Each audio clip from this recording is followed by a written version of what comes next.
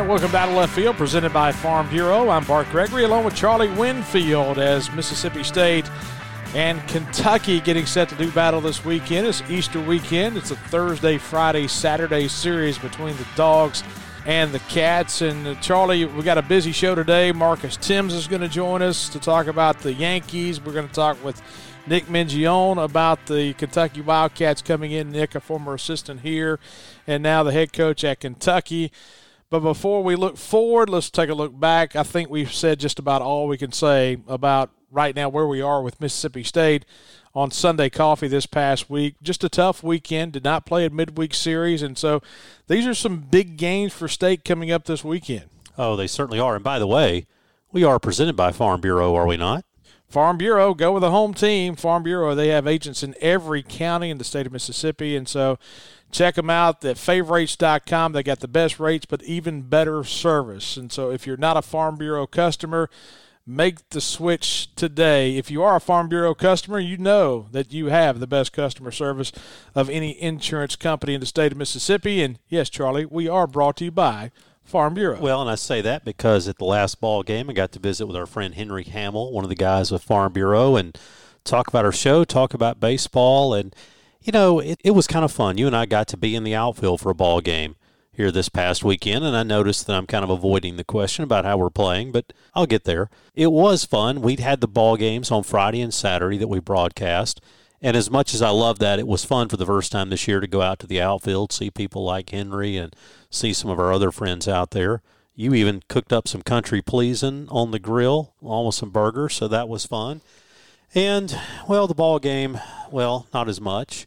I was wondering if you were going to get there. Yeah, well, I'm the country celebrating. The country pleasing was good. I'm accentuating the positive here, Bart. Here's what I would say. And you and I talked about this on Sunday morning. The bottom line is this.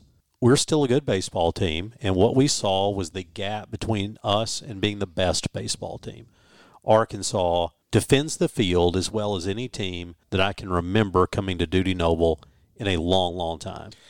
And I would also say that after you play a 3-game series against a team that's elite, sometimes the great thing about the game of baseball, and we say this, it seems like every week, the great thing about the game of baseball is you get a chance to go right back out and play again. We were supposed to have a midweek game on Tuesday night against Mississippi Valley State, and this is not a knock. I don't mean this in a negative way, but if you're going to get back at it, I don't know if Valley's the team. You need to do it. I don't know how much Tuesday night would have accomplished, to be quite honest with you. My team with an RPI as low as it is with Mississippi Valley State. This is probably kind of a good little break before you play Thursday, Friday, Saturday against Kentucky. You agree with that? Oh, absolutely. I'd say the good news is you have a team coming in that you are capable of taking 2 out of 3 or sweeping. The bad news is you almost must. This is a series. I hate using phrases. Look, we talked with Jake Mangum a few weeks ago, 2018 team that goes to the College World Series. They started 2-7 in the league. I get it. It can happen. But if we're going to have one of those seasons, if you're going to position yourself to be able to be at home in the Super Regional, got to go now. These next 2 weeks become big. Playing Kentucky this weekend, on the road at Auburn next weekend. Auburn is struggling. They're 0-6. They go to Arkansas this week. And so it's one of those situations. You better make your hay when you get the chance. And I'll go a step further and say this. I don't even think 2 series wins is what you're looking for. If you told me right now, I'll give you a 4-2 record over the next 2 weekends, I'll say I'll take my chances. We need to be 5-1. Wow, that's kind of stepping out there. Because normally you say taking 2 out of 3 at home, then 2 out of 3 on the road, and you take 4-2. But, hey, once you get swept, you got to go get something back. Yep, and then you've got Ole Miss in 3 weeks. And you still got Vanderbilt lurking out there. So there's some teams that are very beatable, but you got some tough ones too, and I think this team needs to match a sweep with a sweep. So Mississippi State and Kentucky this coming weekend, like Charlie said, once again, we're brought to you by Farm Bureau. Go with a home team. Check them out at favorites.com. Hey, I'm looking forward to this show. We've been bantering back and forth, and this is no secret. Charlie and I, we grew up with Marcus Thames, who is from Louisville, Mississippi. He's the hitting coach with the New York Yankees, the head hitting coach, and spent 9 years in the major leagues. A good friend of ours. We've been kind of holding off on asking Marcus to come on the show simply because we didn't want to bother him because we have a good friendship with him. But he was like, hey, you guys haven't asked me to be on the show yet. What's going on? And so they start their season today. And so Marcus Thames is going to join us on opening day. How about that? I'm looking forward to that. I'm excited about it. You think back about the big hits that Marcus had in his career. He had a number of home runs in Detroit, played for Jim Leland. His first pitch of his major league career, homers off Randy Johnson. And then the one, look, a lot of State fans will remember, on a Sunday night game, he homered in extra innings off Jonathan Papelbon on a walk-off in Yankee Stadium. This is a Mississippi State guy. That's the thing that a lot of people don't know about Marcus Thames. He's from Louisville. He went to East Central Community College. College we didn't mind. That's the one. Ended up getting drafted by the Yankees, and this is a guy who has done well, and he goes to that clubhouse wearing Mississippi State stuff almost every other day. He didn't play here, but this guy's a Bulldog. As big a Mississippi State fan as it possibly gets. And we're going to talk to the head hitting coach for the New York Yankees when we come back. Marcus Thames will join us. You're listening to Out of Left Field, presented by Farm Bureau.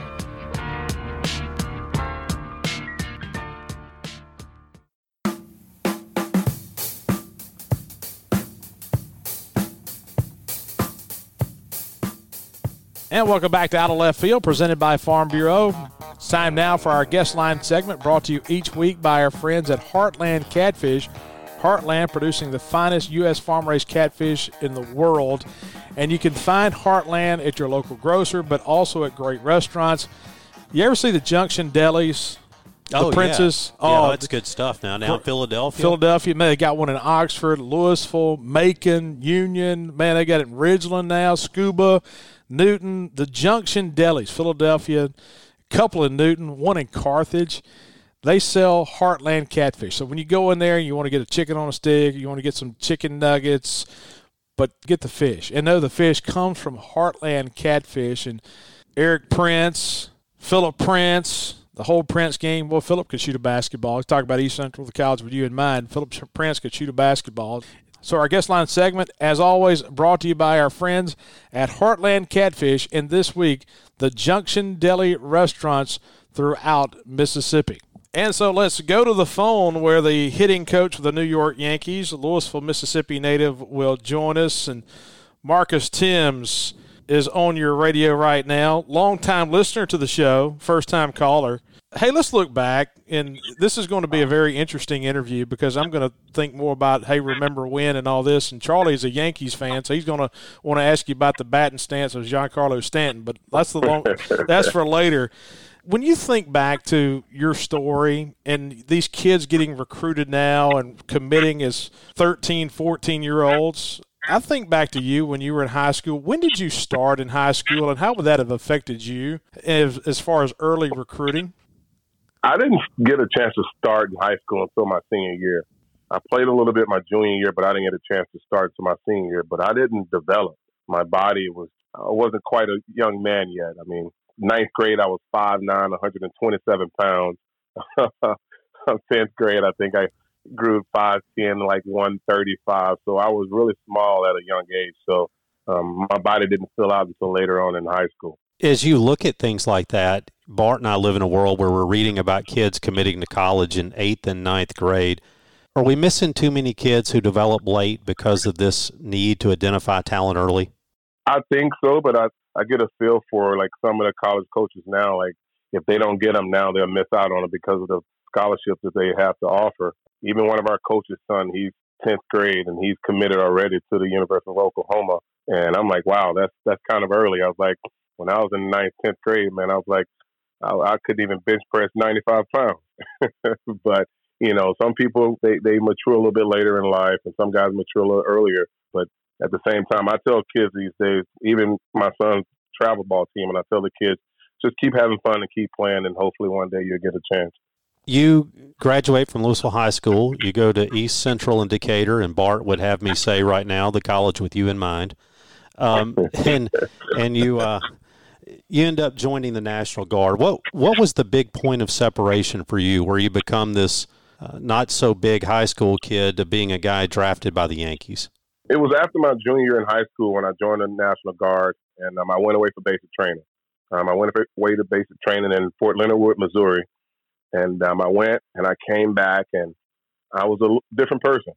Even my teachers, when I was walking down the hallway, they used to say, like, "Man, you're walking in a straight line." And I had filled out a little bit, and shoulders started getting a little bit bigger, and my back started widening out a little bit. I was starting to turn into a young man. That was like one of the best things that ever happened to me, to be able to go away and be in the basic training and have to have a lot of discipline every single day. I think that really helped me become a young man.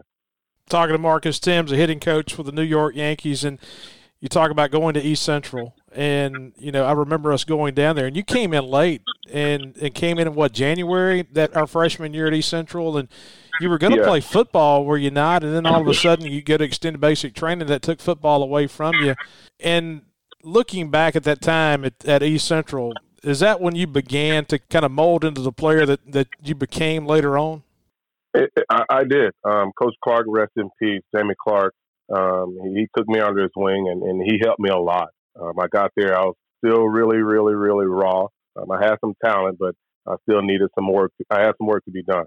Yes, I came back late from AIT, my advanced training in the National Guard, and I got back in November.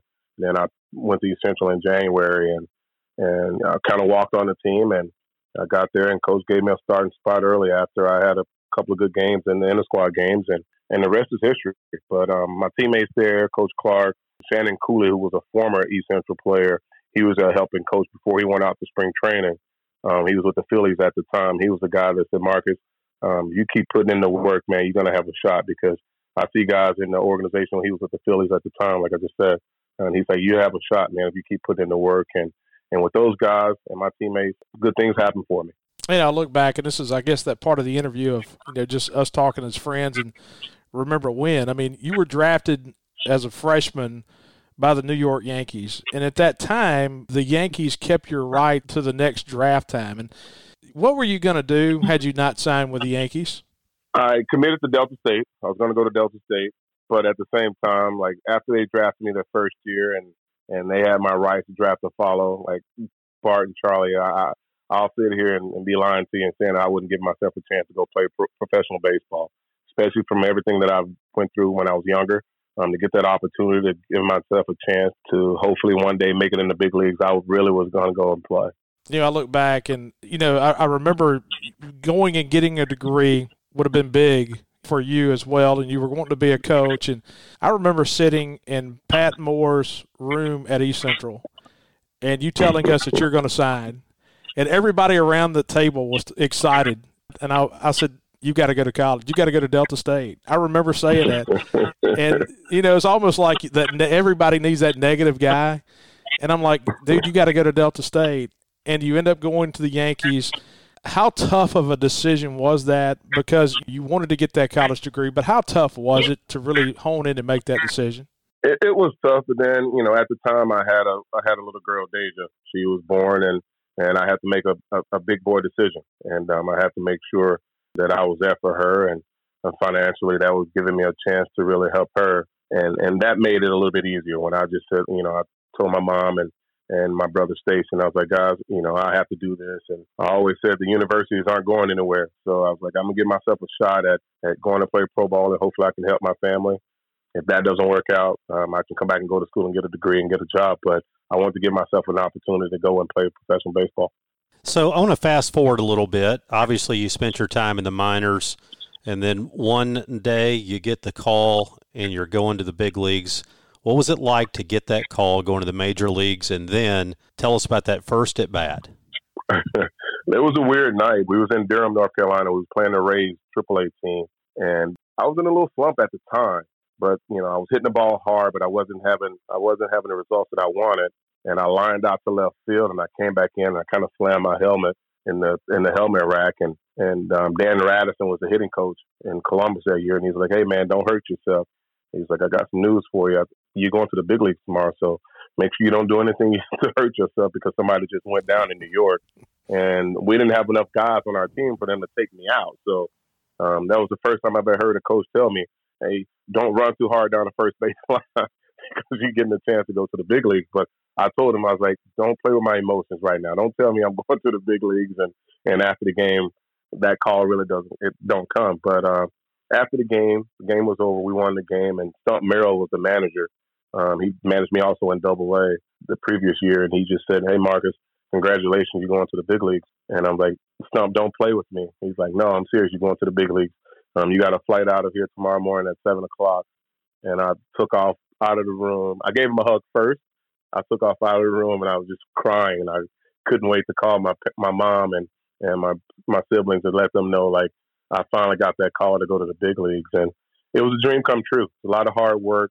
A lot of coaches in the minor leagues with the Yankees put in a lot of work with me because I was raw as they come when I got there. But I got that call and I got to the stadium early. Didn't want to go to the hotel.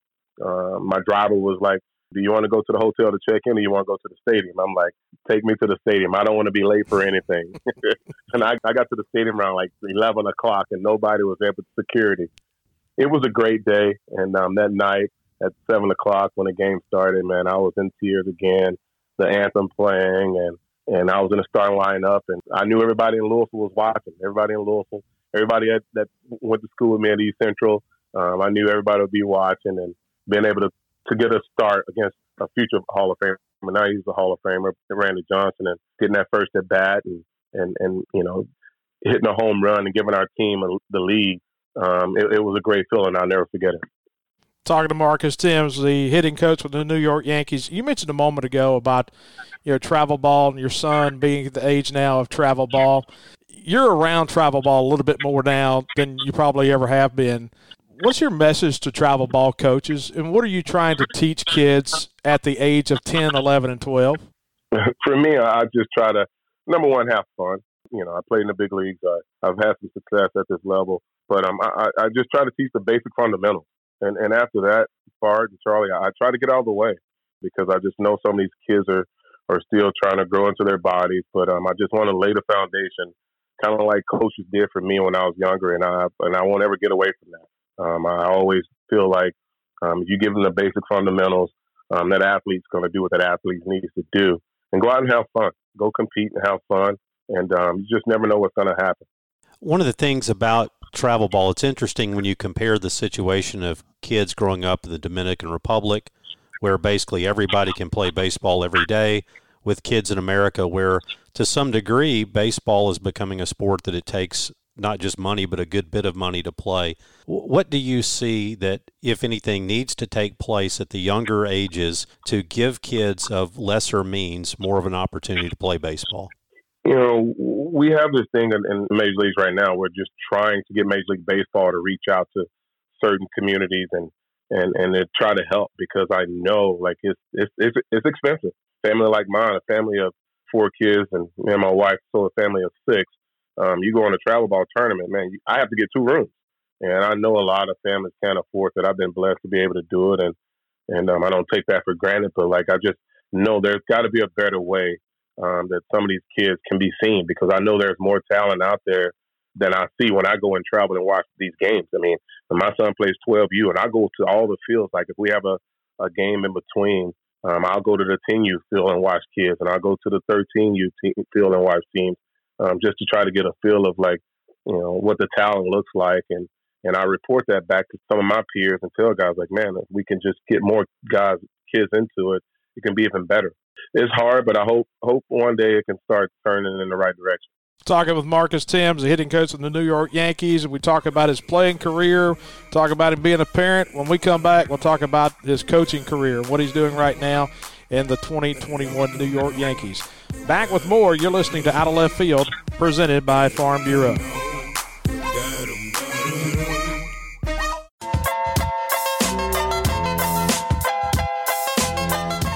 And welcome back to Out of Left Field, presented by Farm Bureau. Bart Gregory, Charlie Winfield. We're talking to the hitting coach of the New York Yankees, Marcus Thames. Marcus, last week we talked to Joe Judge. I think we need to tweet at the Post or somebody. We're doing a good job of getting New York coverage right now. We talked to Joe last week, and he was talking about having personal relationships with players, and that was one of the big things that he was trying to change the culture with the Giants and having more of a personal relationship, because sooner or later you're going to have a tough conversation with a player, and it just makes it a lot easier. Just looking over your career as a coach, everything that you read, everything that we see, we saw an article yesterday with The Athletic, it just talks about the relationship that you have with your players. How big is that for you? It's huge. Players today, like, they don't care what you know until they know you care about them as a person. You can be the smartest person, but if they know you're in it for you, then you're going to have a hard time breaking through to these guys, because everybody comes from a different background. I kind of had a great experience with Jim Leland, and I always go back to just watching him, how he interacted with all the players when I was in Detroit. He would go out, he talked to every single guy on the field. And so one day I just opened up to him. I was like, Skip, why are you talking to everybody? Because he's like, Marcus, because the first 15 guys are great, but it's like the back end guys, like the role guys, that sometimes they get passed by, and that stuck with me. And I always told myself, when I ever get into coaching, I will always make myself aware of what every single one of my players are doing. And I just think you get the most out of people when they know that you care about them as a person first. It's really interesting watching baseball. You see a team go out, have a few tough days at the plate. First thing you hear is, we need a new hitting coach. We see it at the college level all the time, as if the hitting coach is going in there and swinging the bat for them. What does a hitting coach do, and how quickly can you actually make an impact on somebody who's going through a slump? You got to be positive, Charlie. You have to be positive, because just from my experience, I know the game is hard. The game is a game of up and downs, a game of failure. 3 out of 10 times you're pretty successful. But you're going to go through ruts, and it's always easy being a hitting coach when everybody's going well. The tough time is when they really need you. And I always felt like that's when the best hitting guys that I've ever been around, that's when I thought that they were really good, because when you're down and out and like you can't hit anything, you're swinging at everything, that's when you need the guy the most. And those guys that were there for me, I'll never forget that. And I just try to do the same thing as a coach myself, because I just know that feeling as a player when you're struggling, that you really need that guy in your corner. Talking to Marcus Thames, the Yankees hitting coach. Marcus, you talk about that. How much is mental? How much is technical? All these guys have swing coaches now. I mean, kids at 16 years old have a swing coach, and I know you have to deal with swing coaches too. But literally, how much of what you do is mental versus technical? It's 80% mental, guys. I got that from, that's the old saying from Yogi Berra, but it's true. Because like sometimes you get in the box and you're thinking about my hands and you're thinking about my feet and you're thinking about everything but the baseball. You forget about like having a plan and an approach. And that's my biggest thing. Like I tell our guys, by the time they get to the big leagues, their swing is pretty good. Now it's time to focus on how these guys are trying to attack me and what I'm trying to do, what's my strength, what's his strengths, what's his weaknesses. And I just try to go in with that mindset. And if you do that, you're going to have success. All the guys that I've been around that been really good hitters, Pudge Rodriguez, Derek Jeter, Alex Rodriguez, all these guys that I've been around, Rafael Palmeiro, who's a state guy that I played with in Texas. I'm just seeing these guys prepare, Bart and Charlie, it was amazing. And I learned a lot from that. And I just like, man, I don't see them in there messing with their hands or anything. And I reach out to them and pick their brains. I was like, no, my hands are in a good place. If my mindset is on what this guy's trying to do to me, I'm going to have success because I trust my work. And I think some guys, some people, they don't really think about that. But I've been trying to preach that since I got into coaching because I've been around some really good players and some of my teammates. And I just try to use that information that I got and try to help guys today. Talking with Marcus Thames, the Yankees hitting coach. You know, it's funny. We talked to Raphael a couple of weeks ago on the show, and Coach Polk said, and by the way, I saw Coach Polk earlier today, and he said to tell you hello. And Coach Polk says, I told everybody, do not mess with Rafael Palmeiro's swing. Do not tell him anything but attaboy. When you go in the cages, and Charlie's been beating the drum forever about how DJ LeMahieu needs a long-term deal with the Yankees, Is DJ LeMahieu that type of guy of, hey, I'm not going to bother him. We're just going to show up the cage and whatever you need to do, we're just going to work on it? DJ, when we signed DJ, it's a really funny story. So one of our analytical guys texted me, like we was going over all of our hitters, and he was sending me some information, and I'm going down the list, and I saw at the end, I saw DJ, and I'm like, who in the heck is DJ? I was like, Jeter's retired. I thought you were talking about Derek Jeter. He's like, I texted him, I was like, Zach, who is DJ? He's like, oh, I didn't tell you was signing DJ LeMahieu. I was like, what? So I was excited. So, I gave him a call. I ended up getting his phone number and stuff. So I reached out to him and introduced myself. And first thing I told him, I was like, man, hey, I've watched you for several years now. When you come here, I'm just going to let you be you. I was like, we have an analytical department. They'll give me information and I'll go through it. But your swing is your swing. Don't change anything. Get in the box, go hit. I do the same thing now. I was like, hey, give me a couple of keys when you're going well, and I'll just be an extra set of eyes. Other than that, go play baseball. I'm curious, when you sit down before a game, I know you watch a ton of video. I'm curious, when you watch video of an opposing pitcher, are you looking for guys who tip pitches? Are you looking for where arm slots are? What are you looking for? And then how much time do you want your players to watch video? Can't give you all my secrets, Charlie. but no, I watch tons. I watch tons and tons of video. Been watching all day.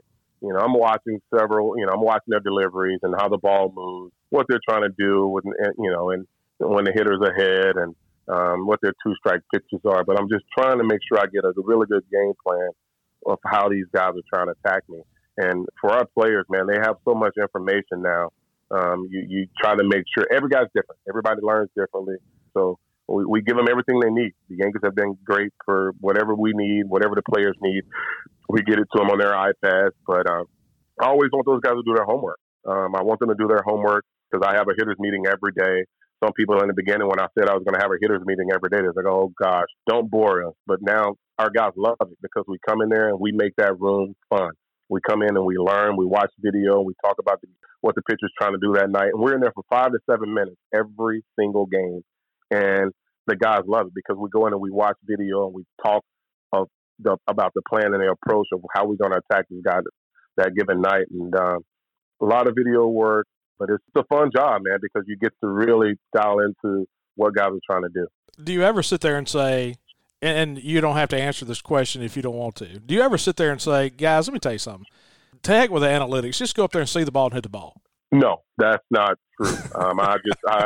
In the beginning, I have a friend that's on this call. His name is Charlie Winfield, and we've had a lot of long talks. But we have one of the best analytical departments in the game. But my job is to get the information from them and relay it to my players. And every one of our guys are different. Some guys want a lot. Some guys don't want hardly anything. It's my job to be able to deliver that message with whatever our guys up top are bringing down, and I go through it before I give it to the players. But it's you got to mesh it together. You got to do both. And I just think that there's a lot of info out there, but it's my job to relay it to the players, and every guy's different. You got guys that's from the Dominican Republic that the language barrier is tough, so you got to make sure you don't try to overload them with stuff. You have guys that went to Stanford. They want everything, so you have to make sure that you're well-rounded and all the information that's out there, but make sure, you giving it to the guys that need it and keeping it simple. Because at the end of the day, man, you got to get in the box and go play baseball. You don't want it too complicated because I know how hard the game is. Marcus, you grew up in Louisville, and some people may not know this. I mean, you're a Mississippi State student or have been. What sort of impact or what sort of relationship have you had with Mississippi State over the years? Just growing up in Louisville, State 28 miles from Louisville. My cousin Anthony played football there. I had a lot of friends that go there. I ended up living in Starkville for 9 years before we moved to Tampa. Coach Polk, I played against a lot of his players, and I needed somewhere to go work out when I moved to Starkville, and I was kind of shy to go and act. I never went to school there, but I was a big fan of the university. And Matt Ginner was pitcher. And I know he went to state or whatever, and he was like, "What are you gonna do this off season?" I was like, "Yeah, I'm gonna, work out at Starkville High." Well, he's like, "Why don't you work out on campus?" And I was like, "Man, I didn't go to school there." And he's like, "Man, I'm gonna reach out to Coach Polk and he'll let you come and work out." And I was like, "I don't do that, man. I'll be fine or whatever." anyways, I ended up, reaching out to Coach Polk and Jay Powell also that played at State and was one of my teammates in Texas. And they was like, man, get out there and work out. You live right there and you're a long-time fan. And State's been good to me, man. And, after I retired, I was able to go back to school there for a semester. And that was like one of my all-time childhood dreams to attend Mississippi State at some point. And after I retired from playing professionally, I wanted to go back to school so I can work on my degree or whatever. And I was there even when I got the call from the Yankees, actually, to start coaching. And I was in class. But State means a lot to me. Guys see me. I actually wore a State sweatshirt today to the ballpark. So State had a really big place in my heart, and I always want to come home to go to basketball, and football games. I can't go to baseball games because it's during my season, but I always try to get back there and root on the Bulldogs. But State's always got a big place in my heart, and I got a Bulldog in front of my doorsteps when you walk to the house in Tampa. Well, I know a couple of guys who broadcast some Mississippi State baseball, so maybe we can get you to see some that way. One other thing, I can't ask you about Mississippi State without asking about Pat McMahon, former Mississippi State coach, of course, with the Yankees, and how is Coach Mack doing? What a man. Great person. Matt, he means a lot to me, and I know he means a lot to Charlie and Bart and Mississippi State University. But I became really, really close with him just being here in our organization, picking his brains all the time because he's done it on every level, college level, high school level. But he's just such a good man and a great baseball man. And I talk to him quite a bit. If I'm going through something that, if one of my guys is scuffling and I'm like, man, I've tried every single thing that I possibly can try, and I can give him a call anytime, and he'll pick up the phone and he'll answer and give me something. I was like, don't lie to me, just give me something. He's been great. He's such a good man, and I'm just happy that I eventually came into my life as a mentor because he knows a lot about the game of baseball, and he's giving it back to our younger guys down in the minor leagues and even with some of our major league players. So kudos to Mac. He's a great man, and I hope he can stay in the game as long as he can. Talking to Marcus Thames, hitting coach for the New York Yankees, and hey, before we let you go, we've known each other for a long time. I talk to a lot of kids now, and they may, hey, I don't want to play a team sport. I want to focus on golf or tennis, and there are a lot of great individual sports out there. And I look at us growing up. I mean, we all grew up in low middle class, Louisville, Mississippi. And I start thinking back, and I read the article yesterday in The Athletic, and you mentioned Lawrence Estes. And I think back to Lawrence Estes. I think back to Charles Thomas. I think back to, Tony Thompson, to Ray Ivey, to Shalon Miller, to Trell Taylor, to Kip Carter. And then you guys, it was interesting how Little League Baseball was in Louisville when we were growing up. It was almost like you guys had a separate league that you played over by Island Middle School. And then it was like, we all showed up together when we were like 12 years old. And even to this day, when I start thinking about those guys, I'd do anything. Can you talk about what sports does for race? We don't get onto social issues on this show. We talk about baseball. Mm-hmm. Yeah. But at the end of the day, we're talking about kids growing up, and I remember this, it was 30 years ago, how impactful you guys coming over and being a part of us and us being a part of y'all, how big that was. How big is race? And how big of an impact does sports have on race? It's huge. You get everybody come from a different walk of life. We were playing over at the Camille League on Camille Street over by the middle school, and we called it the Negro League. That's what we called it. But you got to a certain age, you got to 13, and then you had to go to the City League. And then when we got to the City League, when we all first went over there, we're all the same age, and like the first year you have to draft. So a lot of the coaches that was in the City League didn't know us. So that first year, we were all on the same team. The Giants. We were pretty talented. We were the Giants, and who was our big sponsor was Johnny Cook.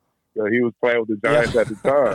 And but when we got to the City League, like none of the other coaches really didn't know who we were. So no, I'm not taking this guy. I'm not taking. And we ended up all on the same team, and we played pretty well. Some people got introduced to some really good athletes, but after that, we ended up, having an all-star team and with Bart Gregory, Johnny Fair, Robert Warner, we all started coming together and we became friends, and I still talk to all those guys to this day.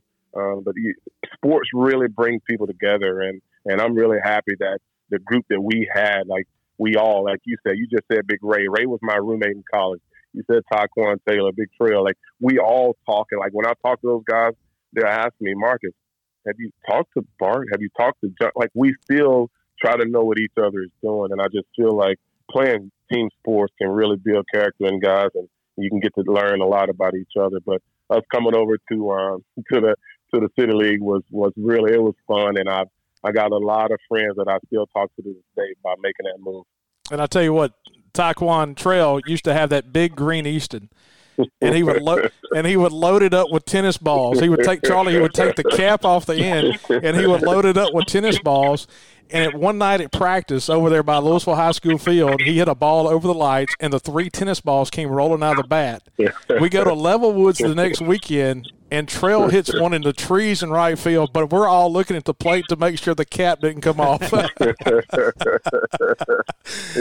those were the good times, man. It was good times and good memories, and we still talk about it to this day, and that was a really big highlight of our childhood, like just being able to come over and be amongst everybody. We just became brothers, you know. It didn't matter. You went to Winston Academy, you went to Nanawai, you're not Fader. We all got together and played baseball and went out to try to get better and try to win baseball games. Man, hey, listen, let me tell you this, and you know this. I am so proud of you. Of course, you've turned me into a Yankees fan. You've turned Charlie into more of a Yankees fan, and Hey, well, let's just see. Unless he wins the pennant, I'm not sure how much longer I'll be a Marcus Thames fan. So.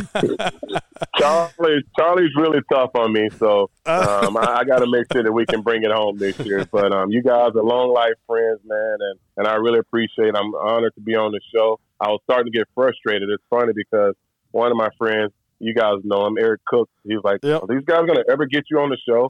I was like, if they don't, I'm going to get mad here and I'm going to get mad here in a second. But I really appreciate you guys having me on. And I do listen to the show, and you guys do a great job, and I really appreciate it. Hey, great to talk with you as always. Thank you, guys. Marcus Thames, head hitting coach for the New York Yankees. Charlie, that was good stuff, man. I tell you what, he's a longtime friend. We've known him forever. And here's a guy getting ready, watching film, getting ready for opening day later today at 1 o'clock. The New York Yankees are beginning their quest for a world championship. Looking for their 28th. That's this 27-time world champions. I knew you'd know it. The most decorated team in the history of professional sport. And Marcus taking his time to talk with us. It was always great to play ball with him, to be around him, and is so proud of him as a coach and as a person. So that's Marcus Thames, and this conversation once again brought to you by Heartland Catfish. Heartland producing the finest farm-raised catfish in the world. Back with a talk with Nick Mingione, the head coach of the Kentucky Wildcats, right after this. You're listening to Out of Left Field, presented by Farm Bureau.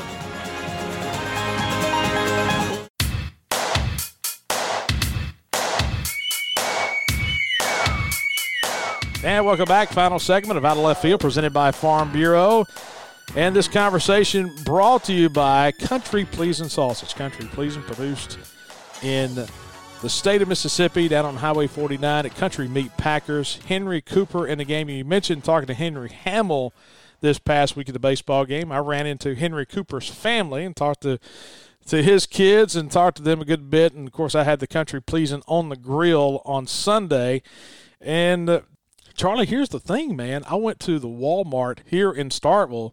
And normally I go to Vowels, but I went to Walmart the other day, and they had it stacked full, man. They had the blueberry maple. They had the jalapeno cheddar. They had everything that they make down there right now, which was outstanding. Did they have any maple?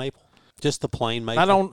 I don't remember seeing the maple. I've not had the blueberry maple yet. I've had maple and loved it. Yeah, it's a breakfast sausage, and so is the blueberry sausage. Some people like, hey, I really didn't like that for dinner, but it's a breakfast sausage.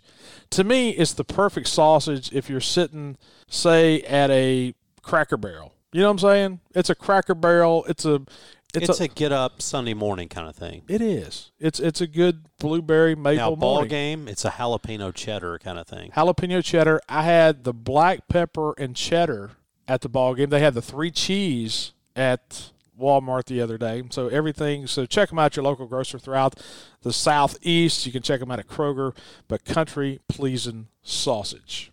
And so let's go back to the phones, and we'll talk to the head coach of the University of Kentucky, Nick Mingione, back in town. Nick came in with John Cohen back in 2009, was here to 2016. And first and foremost, Nick, hey, I appreciate you bringing this Kentucky weather down here. Oh, my goodness. I told our guys last night, get ready. At the end of game time, it's going to be 38. This is our weather. Pack accordingly. You know what's going on?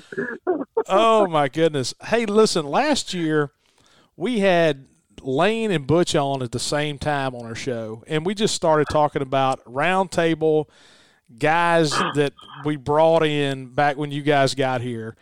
And so anyway, the first question I want to talk to you about is, looking back over your time here at State and thinking back to, when you went out on the road recruiting and you saw somebody, I mean, who's one or two of the guys you remember when you first saw them saying, hey, that guy could be a player? Jake Mangum. Not even close. First guy that comes to my mind is Jake Mangum. I remember watching him play a high school game. The guy lays down a bunt. He's safe at first. He steals second. He steals third. Wild pitch. He scores. And I promise you, he ran home so fast. He jumped up. He was high-fiving the guys in the dugout with their hands. They couldn't even get out of the dugout. He scored so fast. Like, it was ridiculous. But it's Jake Mangum. Hands down, first guy comes to my mind. All right, so when you started kind of getting into the recruiting game, I mean, you went out west, you recruited some guys. I mean, Gavin Collins, some of those guys that came in. I mean, but looking back to Jake, I mean, that was a guy that, hey, to be honest with you, when he first got here and when he first started, everybody was like, man, I don't know if he can make it or not. And then like 10 games in, it was like, wow, this guy can really, really get it. It was unbelievable, Bart. This guy, we got really close. And Jake would call me every Tuesday. And I don't know if you remember, but Chris and I lived in our little one-bedroom, 736-foot condo right there off South Montgomery Street. Yep.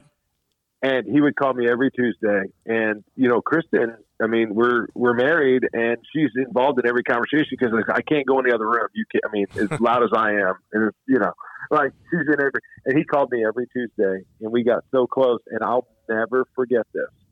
We were at Vanderbilt. We were playing. We just got swept. And Jake calls me when we're on the bus, tells me he's going to Alabama. And I literally called Kristen in tears. He's the only recruit ever to make me cry. I'm like, Kristen, he just made the biggest mistake of his life. This guy is a Mississippi State Bulldog. Like the fans, the people, they will love this guy. And sure enough, we ended up going to Omaha that year, and Jake changed his mind that summer. But I'd never forget it. I called Kristen literally in tears. I'm like, it's like, I forgot we got swept. I'm like, we just lost our best recruit. Like, this guy is a Bulldog. Like, this is where he's supposed to be. And, man, I'm so thankful he changed his mind. Yeah, that was an awful weekend at Vanderbilt, too. I think it rained and it was cold. It was just a bad weekend. So that was just a terrible way to end it all up. Oh, there's no doubt. You were part of a SEC championship team at Kentucky. You come to Mississippi State. You go back to Kentucky. What's it been like for you recruiting at Kentucky, and how is it different or the same as kind of what you went through at Mississippi State? Totally different. From the standpoint of, when I first got to State, I was the volunteer coach and doing the camps, and Lane and Butch were so connected there. Like Lane, I felt like he knew every high school coach in the state of Mississippi, and I felt the same for Butch in Alabama. I just, they were so connected and they knew everyone. So, Lane and Butch did such a good job, like allowing me and teaching me and introducing me to people to where when Lane left, it was dramatically easier because there was relationships built. And, we're doing the team camps and we're hosting events at our field. So I felt like I had a really good opportunity to meet a lot of people. And, coming back to Kentucky, having not recruited up there, it was totally different. We kind of had to figure out what our niche is, and I used the term, it's like, where are we going to go? I love to fish. I mean, I feel like I fished every great pond and lake in Starkville, but, where are we going to do our fishing? Like, what ponds were we going to go fishing in? And it's taken us a little while to figure it out. But I at least feel like now, we have a better idea. But I just compliment, obviously Coach Cohen, too, as connected as he was, just being from Tuscaloosa right down the road. But, going back to to Kentucky, it's, obviously totally different from that standpoint. It's just the foundation was not as, built. Talking with Nick Mingione, the head coach of Kentucky, spent, of course, a number of years here at Mississippi State. Nick, I mean, it's always seemed to me like Kentucky was – you could go into the Midwest or the upper Midwest and say, okay, here's your gateway to the SEC. And do you guys still use that pretty much as your big recruiting tool? You're right on, Bart. It's right off 75. So every kid in the state of Ohio that's driving down to Atlanta to go play, right, the mecca of summer baseball, they got to drive right through Lexington. Same thing with, Illinois. A lot of those kids are going to drive right through our place. So you're right. It is the gateway to the SEC. And, Ohio's been good to us. Tennessee has been very, very good to us. But recruiting is the name of the game. And, that part is exactly right. We still use that phrase. It is the gateway to the SEC. And actually, John Cohen, taught us that. And we did that our first time here. And it's worked, and it's obviously still the same. Your recruiting coordinator now, Will Coggin, somebody familiar to Mississippi State. Tell us about what Will's doing for you. Oh, man, this guy is, he's like my brother. When we first got to Starkville, he's a player. So he's a former player of mine and Coach Cohen's. And obviously he ended up finishing his playing career, and he's always wanted to coach. His dad is extremely successful high school football coach here in the state. And, Will ended up getting his master's with us. And then Will went on to coach at St. John's River Community College and then came back with us in 16. He was our volunteer. And we ended up, as you guys know, winning a league and being a national seed and, being 2 wins from Omaha. And so then he obviously stayed, here. And obviously there were some coaching changes, but so thankful to have him back because this guy is a tireless worker. One of your guys, right? He's a Bulldog, and he obviously has 2 degrees from this institution. And he just, obviously it's just to watch him to go from player to graduate assistant, you're right. And then all the way into now he's, I feel like he knows every player in the entire country, because he just eats, sleeps, and breathes it. And I'm thankful to have him on our team. I know that. Talking with Nick Mingione, head coach of Kentucky. All right, Nick, let's look at this year. 22 games in, 5-1 in the SEC, just 10,000 feet. How do you like your club right now? Has it been built on pitching? Has it been built on hitting? You got some guys in your lineup who have really hit it well. So, but after 22 games, how do you like your team? We've made some adjustments, Bart. We had to kind of change our identity. Obviously, we're in a new ballpark, and the other ballpark is, you've been to and you've seen, it was more about run production. And our new ballpark, you got to be better at run prevention, right? So we've kind of had to change our culture and our mindset about pitching and defense, and it started there. And the quarantine was good, really good for me from this standpoint. When in our sport do you get a chance to just get a reset, right? Like typically there you go, you're going right into your season, then it goes right into recruiting, and then it goes right into, your guys getting back and visits and fall recruiting, JUCO. It just doesn't stop. And I use that time to just reevaluate every area of our program. And we need to be better at pitching and defense. We need to change our mindset and be better, quite frankly. We weren't good enough. We were not meeting the standard. So with our team this year, that's where it starts, with our pitching and defense. And when we're going good, that's what we're doing. We're working extremely fast. We're throwing a ton of strikes. We're in the strike zone, and we're moving the game along, and we're making a routine play. And then that is at times led over into a really good offense. And we got a good mix of returning guys, speed, power in our lineup, the guys that have been through the league, some new guys. So, but it has started with our pitching and defense. Obviously, a day shorter to prepare for this weekend, the series beginning on a Thursday.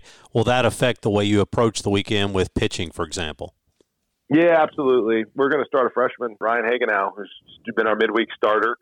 So we're going to do that. We just we lost our Saturday starter to an arm injury, so he will not pitch. So, and then we'll keep Cole Stupp on Friday, and we'll throw Zach Lee on Saturday. So we've had to kind of restructure all of that and change it and keep the our Friday guy Cole right there and not have to make an adjustment and just move the freshman to Thursday. So that's the route we're going to go. Hey, Nick, good to have you back in town, man. I know you're busy trying to get ready for the ball game, so appreciate you hanging out with us for a few minutes. Yeah, thanks for having me on, guys. Yeah, good to hear your guys' voices, man. Just really appreciate everything you guys have done for me and Kristen. So it means a lot. Thank you. And that's Nick Mingione, and this conversation has been brought to you by Country Pleasin' Sausage, the best sausage in the world. So great show today. Charlie, enjoyed it as always. Man, Marcus was outstanding. Always great to talk to Nick. He's on the other side this weekend. So Marcus Thames, Nick Mingione, we had a good show today. Yeah, that was just absolutely awesome. And for long here, I'm going to be tuning in to watch those New York Yankees. Won't be long now. So Thursday, Friday, Saturday series this weekend, Mississippi State and Kentucky. You've been listening to Out of Left Field, presented by Farm Bureau.